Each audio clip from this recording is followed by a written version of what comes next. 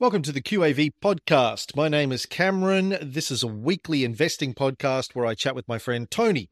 Tony's a very successful investor. He's been doing it for about 30 years. His returns on average are about double the market over that period of time. And he's able to get those returns because he developed a system of value investing that we call QAV, quality at value. How do you find good quality companies and how do you buy them at a discount to their intrinsic value? It's basically a scoring system. We look at the fundamentals of the companies, and that's what we teach our club members. In terms of the podcast, we have a free episode each week, goes for about half an hour. That's what you're listening to now. We have a longer episode, usually goes for an hour to an hour and a half, and I'll tell you more about that at the end of the episode. Anyway, let's get into this week's show. All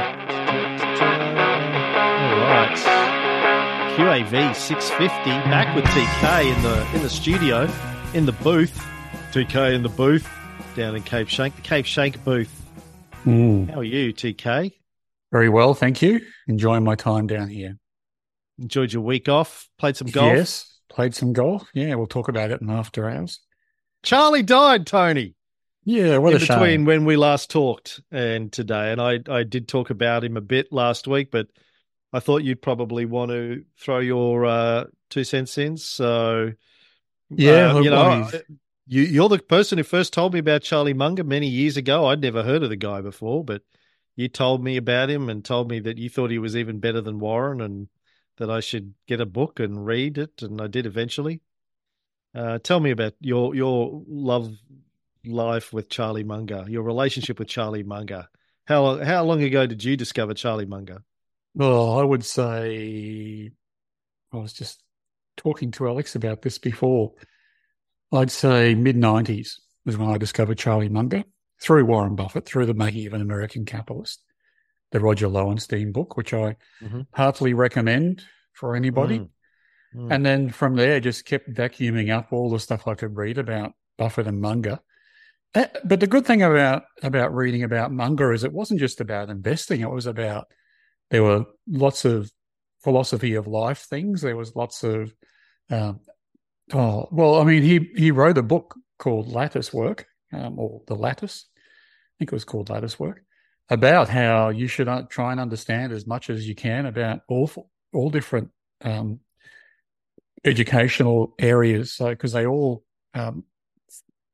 interlink like a lattice, and then that forms the backdrop to your investing decisions. Because he'd talk about how casinos would use psychology to get gamblers to gamble, and how poker machines flash lots of lights and play loud noise to attract people to that particular machine.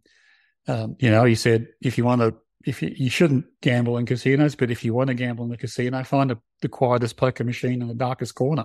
It's probably the one they're trying to hide that pays out the most. So just little wits and wisdoms like that have always, I think, been just little bon mots in life. He's just been spot on. And the Poor Charlie's Almanac is a great read, and I've got a copy at home signed by Charlie, actually. Wow. And it's based on Ben Franklin's book. What was that one called now? Paul Someone's Almanac.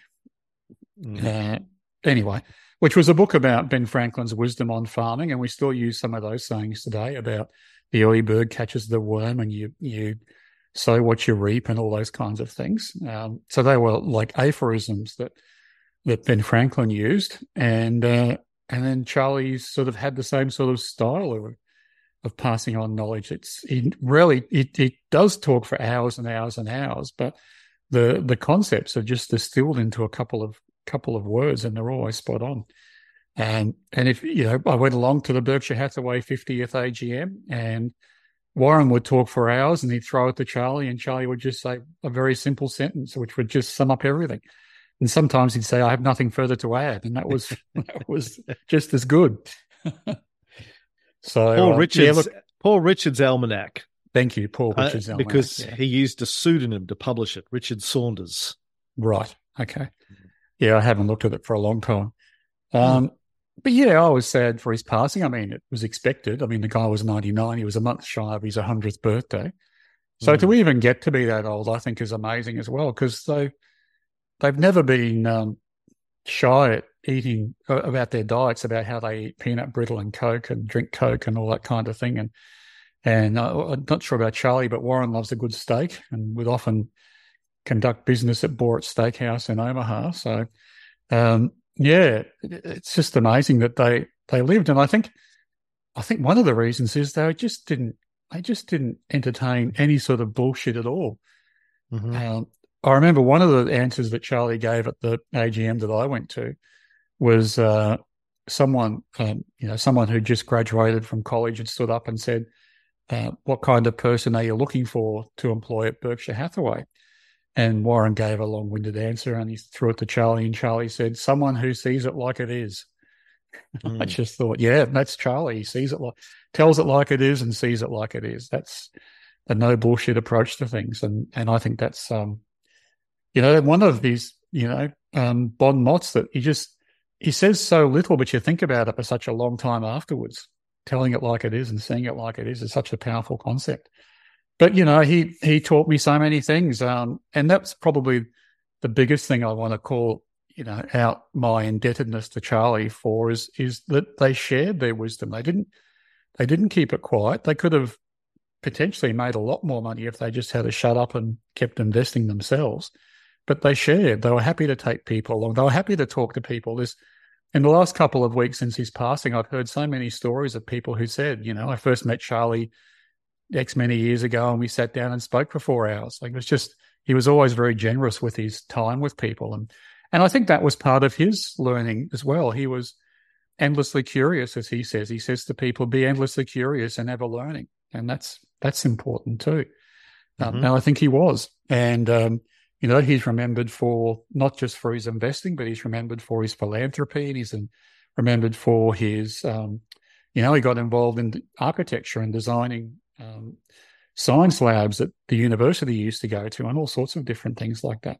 And I think that's also been a nice part about Charlie as well, is Charlie died with a much smaller fortune than Buffett. I think it was about $2.5 billion US or something of that order, which is probably, many orders of magnitude less than what Warren Buffett's worth, because Warren famously never cashed in a Berkshire Hathaway share. But Charlie was happy to cash in and donate, or cash in and support his university, or even just, buy a boat, buy a better car, buy a better house. Charlie's Folly. Isn't that what Warren called his boat? Correct. But Warren was happy Munger's to go out Folly. on it. One of the anecdotes I used in the show last week was the law firm MTO, I think, that he set up before he, went full time with Warren, that still retains his name. One of the pieces of advice he gave the law firm before he left was choose your clients like you would choose your friends. I thought there was so much in that. Like, just, he strikes me as a guy, as does Warren, who spent most of his life building the life that he wanted. As you said, like, no idiots, no dickheads. They sort of had a no dickhead rule. Mm-hmm. No bullshit, no stress. They just built life happily, doing the things that they chose to do, hanging out with each other. Warren, at least in the book, which the Paul Charlie Almanac book, which was a few decades old by the time he passed away. But Warren said, I think in that they'd been working together for, 40 years and had never had an argument in 40 years. So we've disagreed on things, but we've never had an argument, which says a lot. And they talk many times a day, according to Warren and Charlie too. So there must have been scope. And Warren jokes about Charlie being the abominable no man, because he would always say Warren was the ideas guy and Charlie would just keep saying no. The abominable no man. That's great. Yeah. Yeah. So what a life. I really, hats off to Charlie. Thank you, Charlie, and valet Charlie. It's been a wonderful experience growing old with him. Yeah, and I'm grateful that, since we've been doing this show, I had the opportunity to get to know who he was better and watch some of the last Berkshire Hathaway AGMs that he got to do, and to have the opportunity to see him live and in real, well, quasi-live, like it was probably the next few hours later when I watched it, but to see him deliver his insights and wit while he was still alive, I'm grateful for that. That was a joy Yeah, to it behold. was. And he didn't hold back. He would tell it like it is.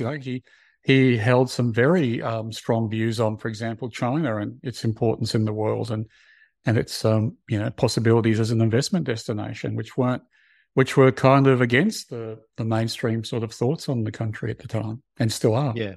Yeah. And his views on Bitcoin and gold and Yes. EBITDA, and we'll remember him.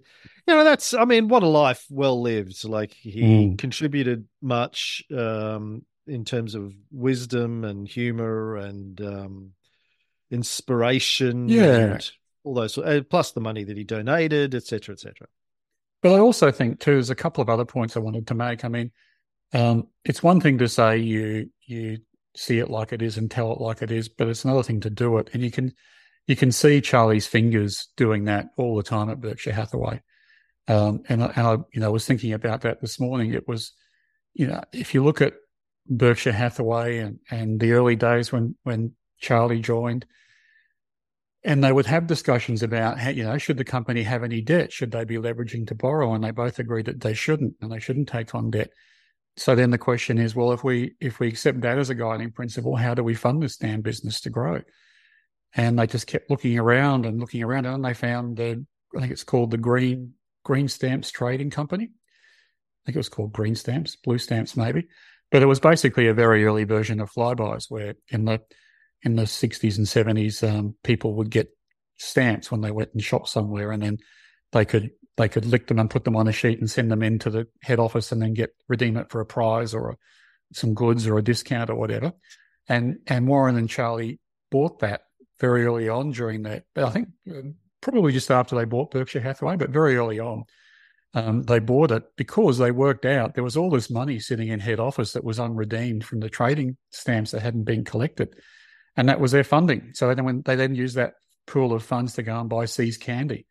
And they could do that because they worked out this way of funding their business without breaking their principle of going into debt. So it's that kind of unrelenting problem solving that also is a part of seeing it like it is and telling it like it is. It's all over Berkshire Hathaway.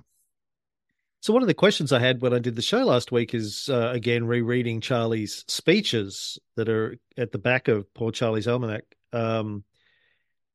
He talks about checklists and pilots and using a checklist. Really? And I was, trying to figure out if you got the checklist idea from him first, or when you read the checklist manifesto, and if you read that because of something Charlie said, or you got it independently. Yeah, it's a good question. I don't remember getting it from Poor Charlie's Almanac. I got it from when I read the checklist manifesto. Right. So I just heard about that, which I think would have come out after separate. Poor Charlie's Almanac. Pretty sure it did. Yeah. Right. But yeah, I mean, it was that idea was lying in plain sight before the checklist manifesto. So if I had been on the ball, I could have done it earlier. But yeah, that just shows how smart he is to have picked that up before the book about it was written. Yeah. Yeah. Well, I guess we could talk about Charlie till the cows come home. We should move on, but yeah. Well, the last thing I wanted to say was, he's passed on a little bit about investing in his most recent years, and has reflected on how he does it as opposed to Berkshire Hathaway, because there are differences. And the way he started referring to Berkshire Hathaway in the end was one of his 4-stock portfolio. And he talked about having a 4-stock portfolio. He thought that was about the right sort of portfolio to have, but you had to live through the volatility and stomach it. But he thought that was the best way to get returns. He looked in the other companies he had in that portfolio. He looked for companies which obeyed I think he called it the 10% cap or 10% rule, but basically a company that could make more profits than 10%, but capped them at 10% and gave the extra back in lower prices to customers and in better, better payments to staff and I guess investing in the business. So he saw that as the sort of perfect business to invest in. So there's a bit of wisdom there if people are out there trying to copy Charlie. I've thought about which companies might be like that in Australia, and I think ARB comes to mind. I've never heard them express that sentiment, but looking at the company, I think they might be obeying that rule. So, I have been thinking a lot about the way Charlie invested as well, which he revealed more of at the end.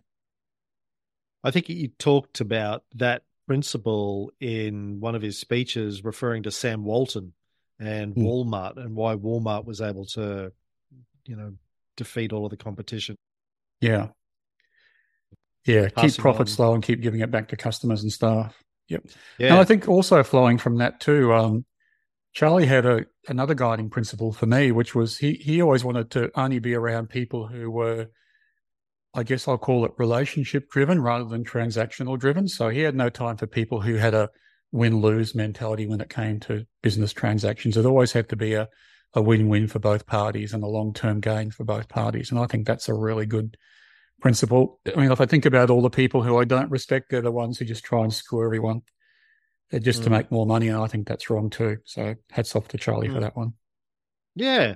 I mean, that's one of the things that I've always admired about Charlie and Warren is they do seem to conduct themselves with a high degree of integrity, and they look for that in the people they work with and invest with. This high level of morals and values and integrity. That's the sort of companies, the sort of people that they wanted to invest in, which is a dying value system, I think, in capitalism. Yeah. Well, it's always been a part of capitalism, but there's always been a dark side as well, I think. People who are just transactional based on, all you are to them is someone to take money off rather than a partner. Yeah. So that's, I think, all I had to say. I've got a pulled pork ready to go on, find my notes. Pulled pork on Ingham's Chickens, ING. I tried to buy Ingham's for my super portfolio this morning and couldn't because you're lucky because I'm doing a pulled pork.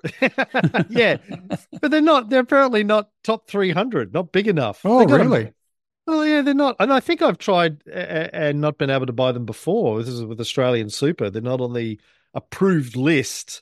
But wow. I did my analysis on them this morning and was going, wow, they've had a nice little run. Well, I had the same thought. So pulled pork on Ingham's. I'm surprised they're not on the ASX 300 though, because their ADT is nearly $5 million per day. Yeah. I don't know why. Oz Super doesn't allow them. Anyway, maybe they've got a beef with the chicken. A beef with the chicken? Yeah, you like that? I do.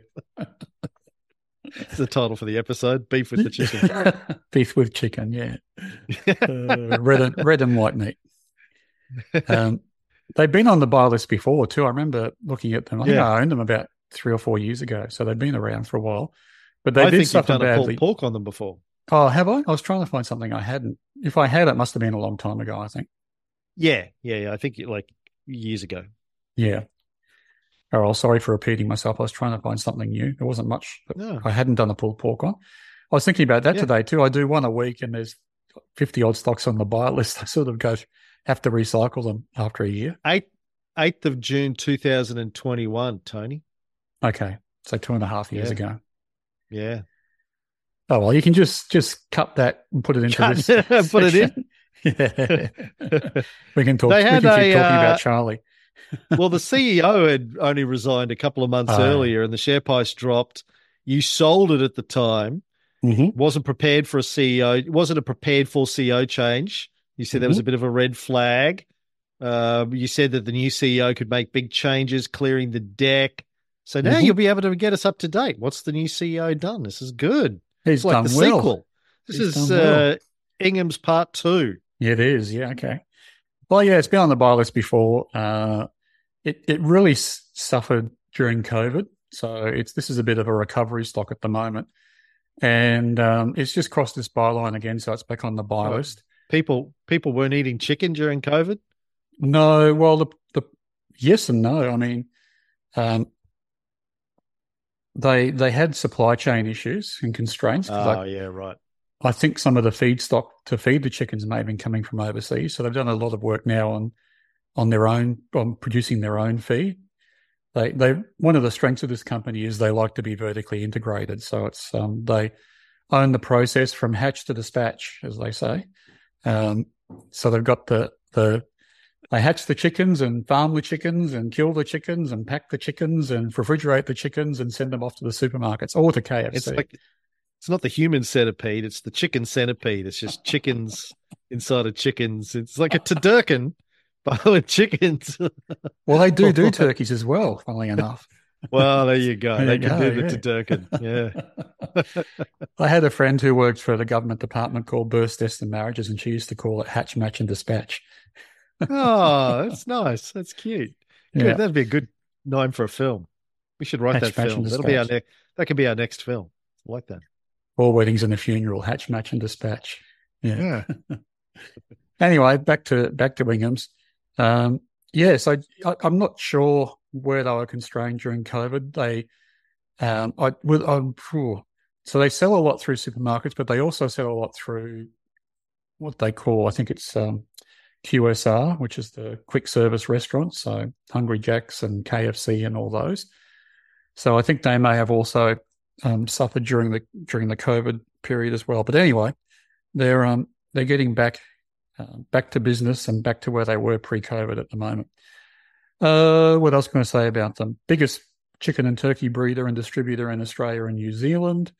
They also now have a stock feed division, which is mainly for their own use, but also they resell to other primary producers like pig farms.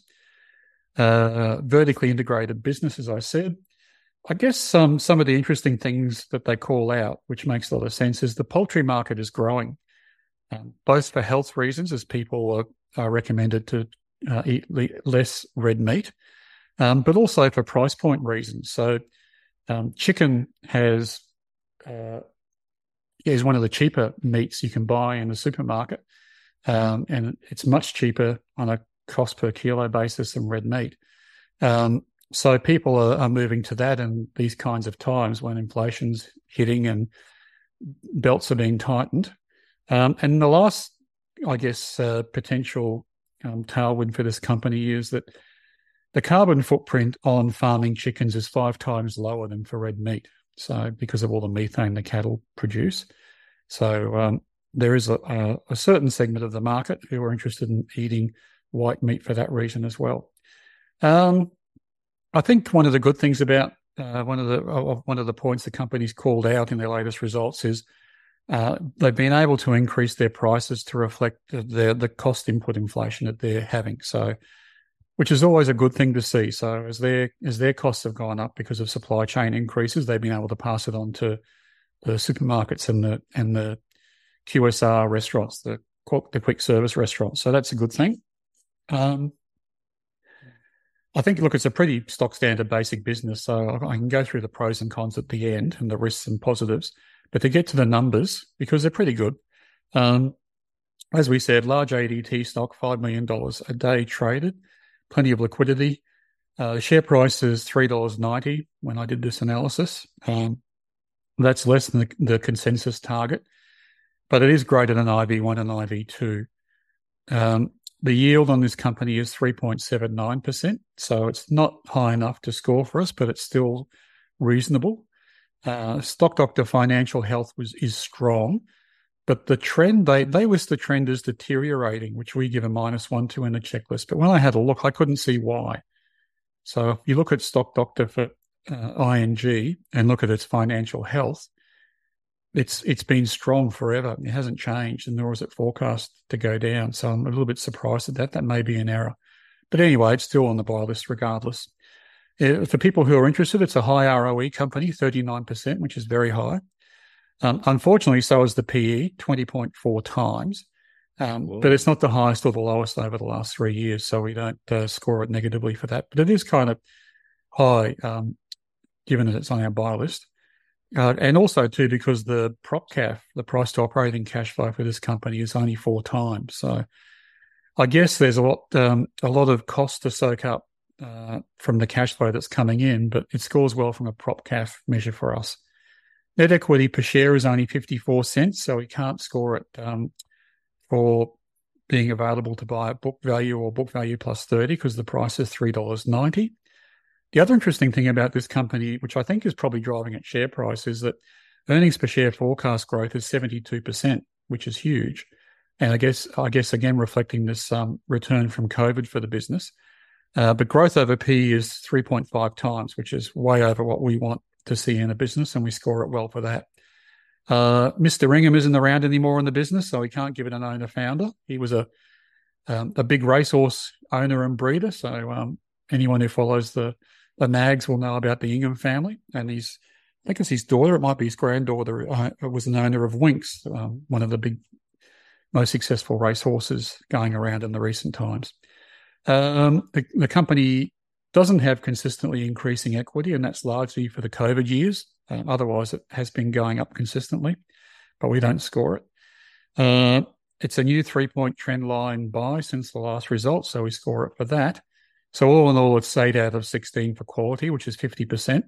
And as I said, I think Stock Doctor may have made a mistake calling it a deteriorating financial stock, because I think it's actually going to improve, if not stay where it is, at least. So I think the quality score's undercooking it a little bit. QAV score is 0.12, again, because of that low prop cap, so that's good. In terms of the risk for this company, I think you got to call out with any sort of primary producer company, there's always, agricultural-based risks. So typically if the weather turns, or if, we go into a very hot El Nino, or there's bushfires, or there's floods, that can affect primary production. Probably chickens less than most, because I think they would be contained a lot to factories, so that would help.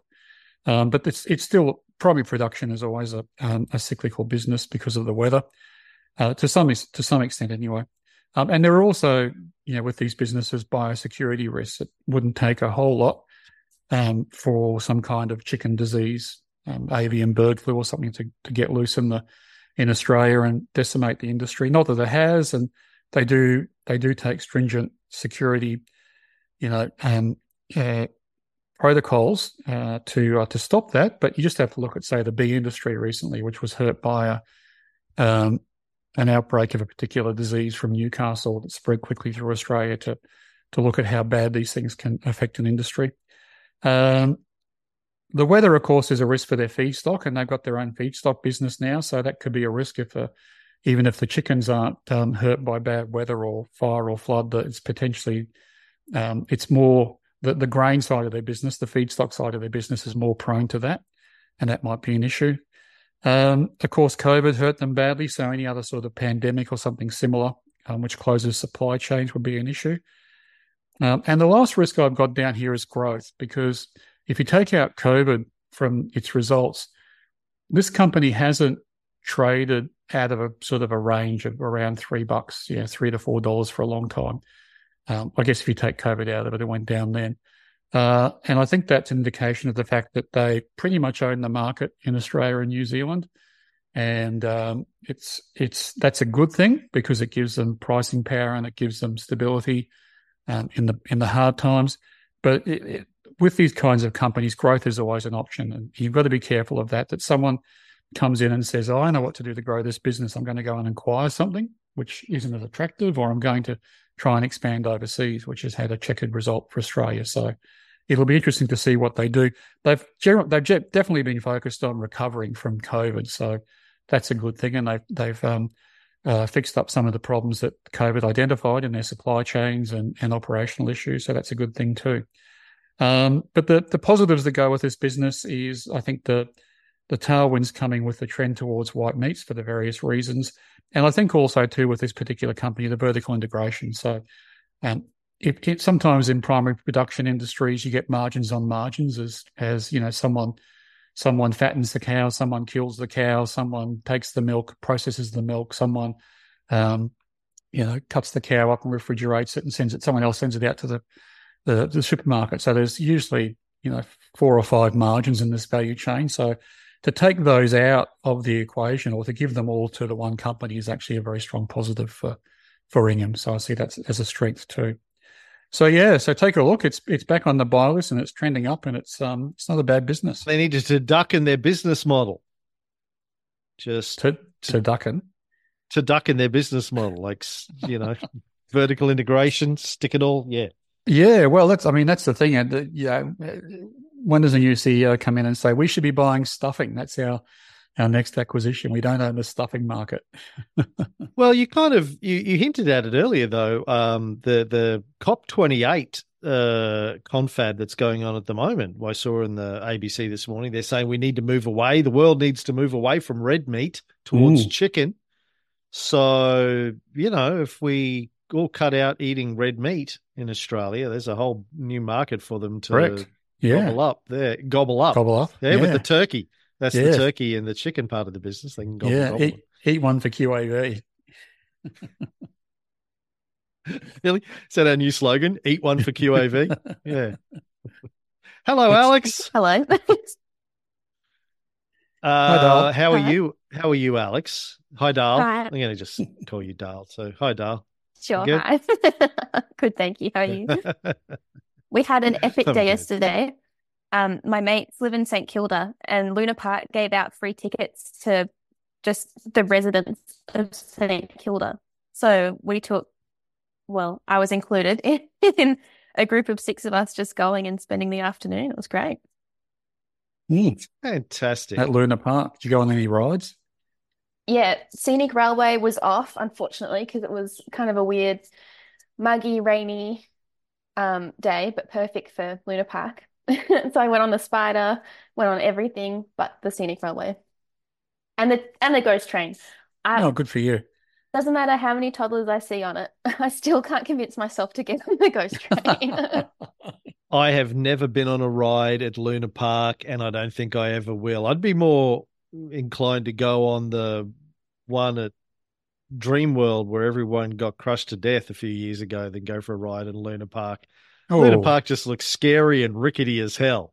Looks like it was made out of reclaimed timber 250 years ago from a ghost house. So every time I'm down that way, I'm looking at it like, who are these people taking their lives into their hands going on these rides? But more power to anyone who's brave enough to do that. So you survived Luna Park. Hopefully you got a T-shirt for that. Yes. Do you have a question for us, AK? I have a question. Yeah, no T-shirt, but a question from Phil. So he asks, if QAV scores don't differentiate returns, and he says, on the last podcast, you talked about how the cutoff of 0.2 was potentially no different to a 0.1 cutoff. Does that suggest that the system is actually more based on momentum and minimizing losses? That's a great question, Phil. I think potentially at the moment, yes. But over the long term, no. So I think this is one of the issues I've been calling out about researching these things, is that we're using at the moment fairly small timeframes to research them, and it's been a choppy market. So I think that might be factoring into the QAV cutoff score, because originally we looked at this again because Dylan a few years back looked at it over 10 years and found out there was a big difference between the QAV score of 0.2 and 0.1. So that's why I couldn't be very definitive with the current research, and decided to set up my own trial portfolio to see. And I need to pull that together and present it at some stage. It's been going for a while now. But yeah, I think you could be right, Phil, for the moment. I think traditionally in the past, though, we have seen the other metrics on the QAV checklist have a big impact on the scores. Might just be the sort of market we're in at the moment that they're being played down a bit. Well, my question when I read this, Tony, was that let me start again. The way I thought about it was that, well, the QAV score surely does have a level of importance. Like if we took away the cutoff and we were buying things with a negative QAV score, surely that would make a difference in theory to the performance. I mean, I know that you came up with 0.1 as a cutoff originally just because, you felt like that was giving you enough that you needed to play with. It was sort of an arbitrary cutoff. But the QAV score is based in part on the quality score, and the quality score is measuring the company's quality in a whole bunch of metrics that we look at. So the lower the quality score, the lower the QAV score, the lower the QAV score, the less good. It's my Bundaberg education coming through there. The less successful the business is in terms of its ability to generate cash and its performance over time and all of those metrics that we evaluate it at. So I would say that the QAV score does differentiate returns. Mm-hmm. What your report that we covered last week was looking at was whether or not there's a big difference between a 0.1 cutoff and a 0.2 cutoff. Correct. Yeah. But that doesn't say to me that the QAV scores don't matter. I think they do matter. It's just the cutoff that is a little bit arbitrary. Yes, I agree wholeheartedly with that assessment. The research we did recently was to see whether you were more successful from buying from the bottom of the buy list than the top of the buy list, which was wasn't even a test of whether 0.2 or 0.1 was a better score. It was just that. And it didn't have a big difference in those results. And that's been my experience too over time. But you're right. Interestingly, and look, there's research that backs up the fact that value investing works better than growth investing and other types of investing. I think we had the Stockopedia guy on who said something similar, that there were only three things that they'd found that outperformed. One was growth, one was momentum, and one was quality, which is the three legs to this QAV stool. So that's certainly been my experience as well. However, having said that, if you look at the QAV list that we produce, and we have stocks that go well below the QAV cutoff on the list, you can still find stocks that do well with a poor score. And that's because, they're growth stocks and people are buying into them based on the story or their prospects or whatever else they want to get into. So it's not like you should buy the highest thing on the QAV buy list and short the lowest thing. They both can win. But over time, and I did this, remember we talked about this early on in QAV, I did a reverse QAV portfolio and put together a portfolio based on very low and negative QAV scores.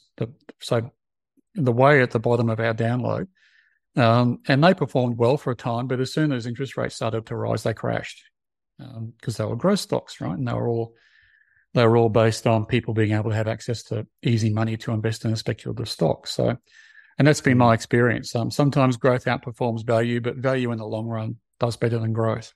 And if you accept that, then you've got to try and quantify that.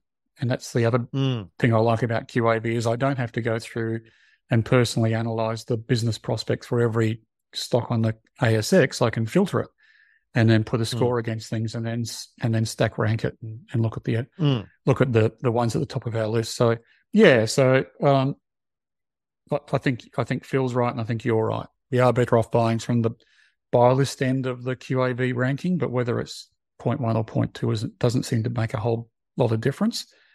But I think it does to be a value investor over time.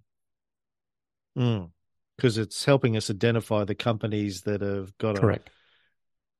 So what we would call a solid business in a traditional sense. And look, that's what happens in the stock market. The boring businesses get overlooked until there's a recession or a crunch, and then suddenly they're like gold. Anyone that's making money is then highly sought after, and then everyone rushes to them. So if you buy them when they're out of favour and wait for them to get into favour, it's a good way to make money. Yeah. Like you've said, and I quote this all the time when I'm trying to explain QAV to people, basically all the system does is it identifies the company. They've got a good track record of being well run, but also tells us when we can buy them at a discount to an intrinsic valuation measurement. Yeah, correct. And then it tells us when to sell. Yeah, which is important part of it. Yeah. Most people who offer any sort of financial advice tell you when to buy, but don't say a thing about selling. Yes. Yeah, that's sort of the other key part of it. Yeah, or they adopt rebalancing strategies, which I'm not a fan of either. Thank you for the question, DJG Phil, and to the lovely Alex for reading the question. How's my painting coming along, Alex? Where's it at? Easy peasy. Give me a percentage. Great. What percentage? Good. Okay. 70%. Do I have to, if I applied the QAV checklist over it, what score would it get? Is it quality? And am I getting it at a good price? It's quality And when and do I value. sell it? In about 10 years' time, when Super- Alex when is you're- painting when you're himself for $1 famous. million, Yeah. Lovely. fantastic. We'll see. All right. Thank you, Alex. Thanks. Have a great week. And that's the end of the free episode of QAV for this week. If you're a new listener, I just should let you know how this works. So we have a free episode every week, runs for about half an hour. We have a premium episode also every week. It goes for another 30 to 60 minutes, depending on how many questions we get. It's where Tony answers questions from our club members. If you want to check out the premium episodes and all the other benefits of being a QAV club member, which is access to the checklist and the Bible and the private Facebook groups and the other comms channels that we have, invites to the dinners, Zoom calls, etc., just sign up for the 2-week free trial and check out all that stuff out. You can do that at qavpodcast.com.au. Look for the free trial button there. And if you like the idea of value investing QAV style but don't feel like you have the time or resources to learn how to do QAV for yourself, think about signing up for QAV Lite. That's our relatively new service where we send you the stock tips every week.